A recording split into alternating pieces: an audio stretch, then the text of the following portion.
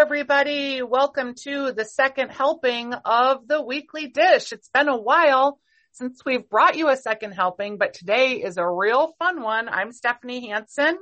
Hey, I'm Stephanie March.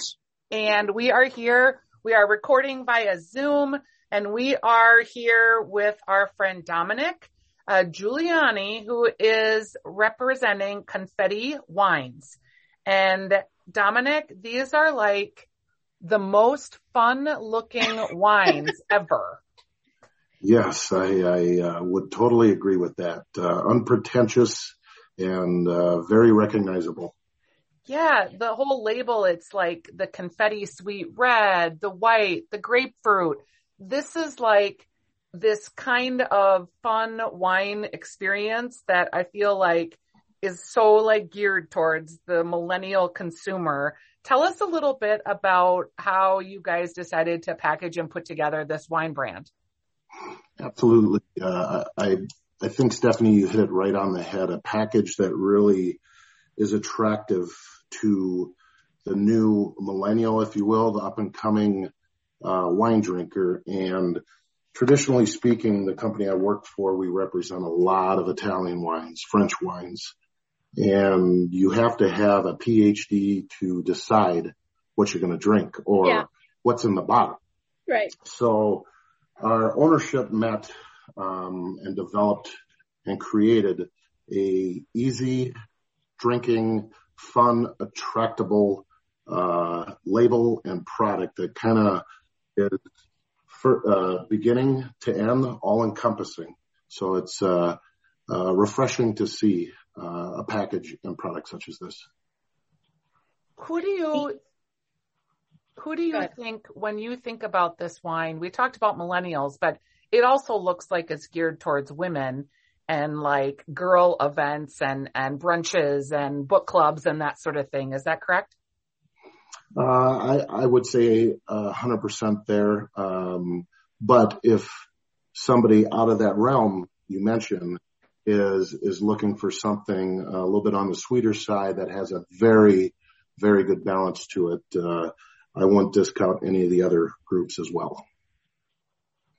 Do you think that, so, we're talking about the kinds of wine you guys have, the pink rosé, I think is really fun, sweet grapefruit, all the rest. Do you think rosé is, do you think there is an end to the fascination with rosé? Because I can't actually quite find one. And it feels like the rosé is going to take over all wine consumption.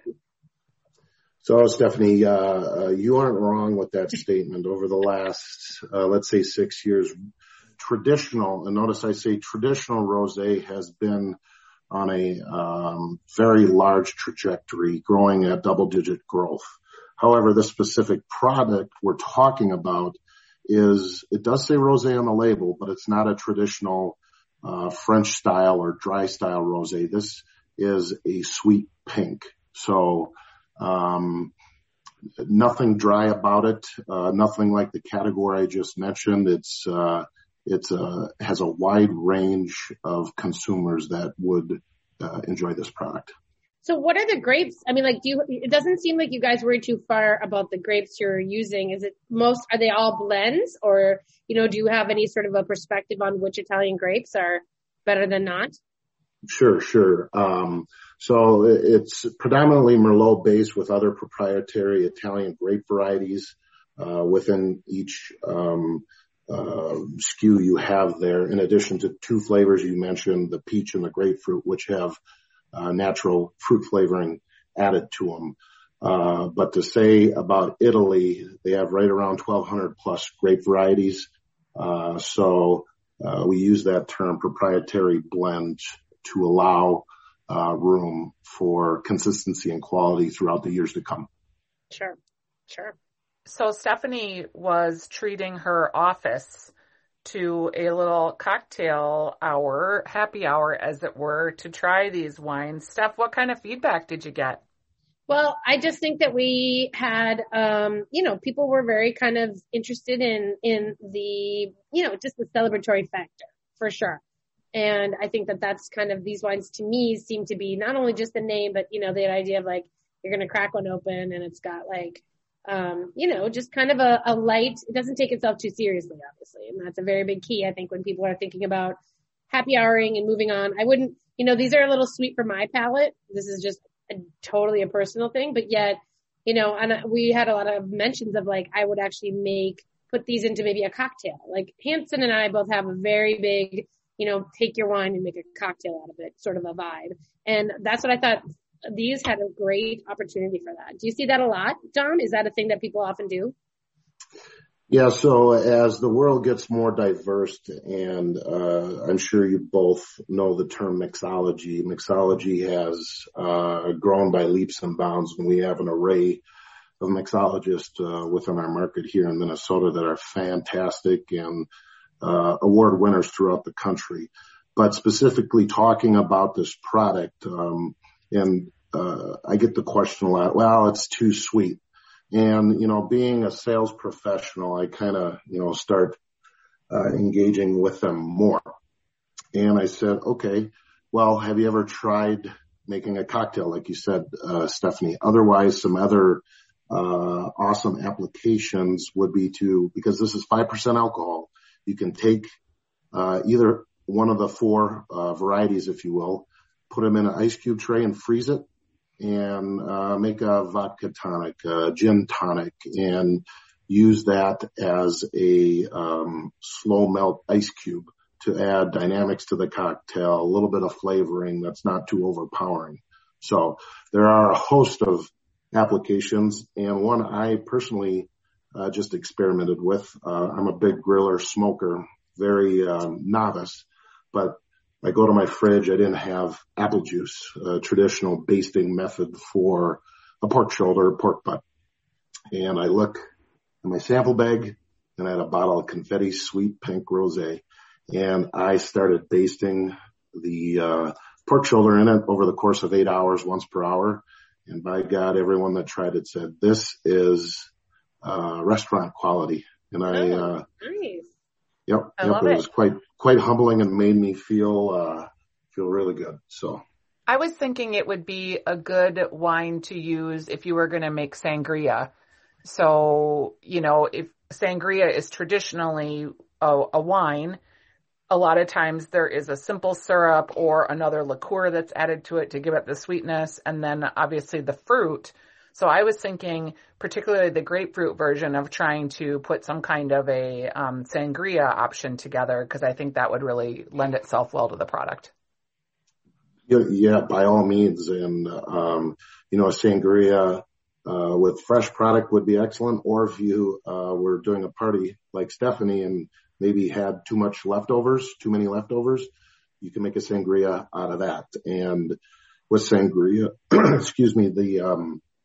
the ability to make it sweeter or less sweet is all within your control. So the options are quite wide. Where are you currently selling Confetti wines? We're in about 350 accounts across the state of Minnesota. That's a lot. Growing rapidly.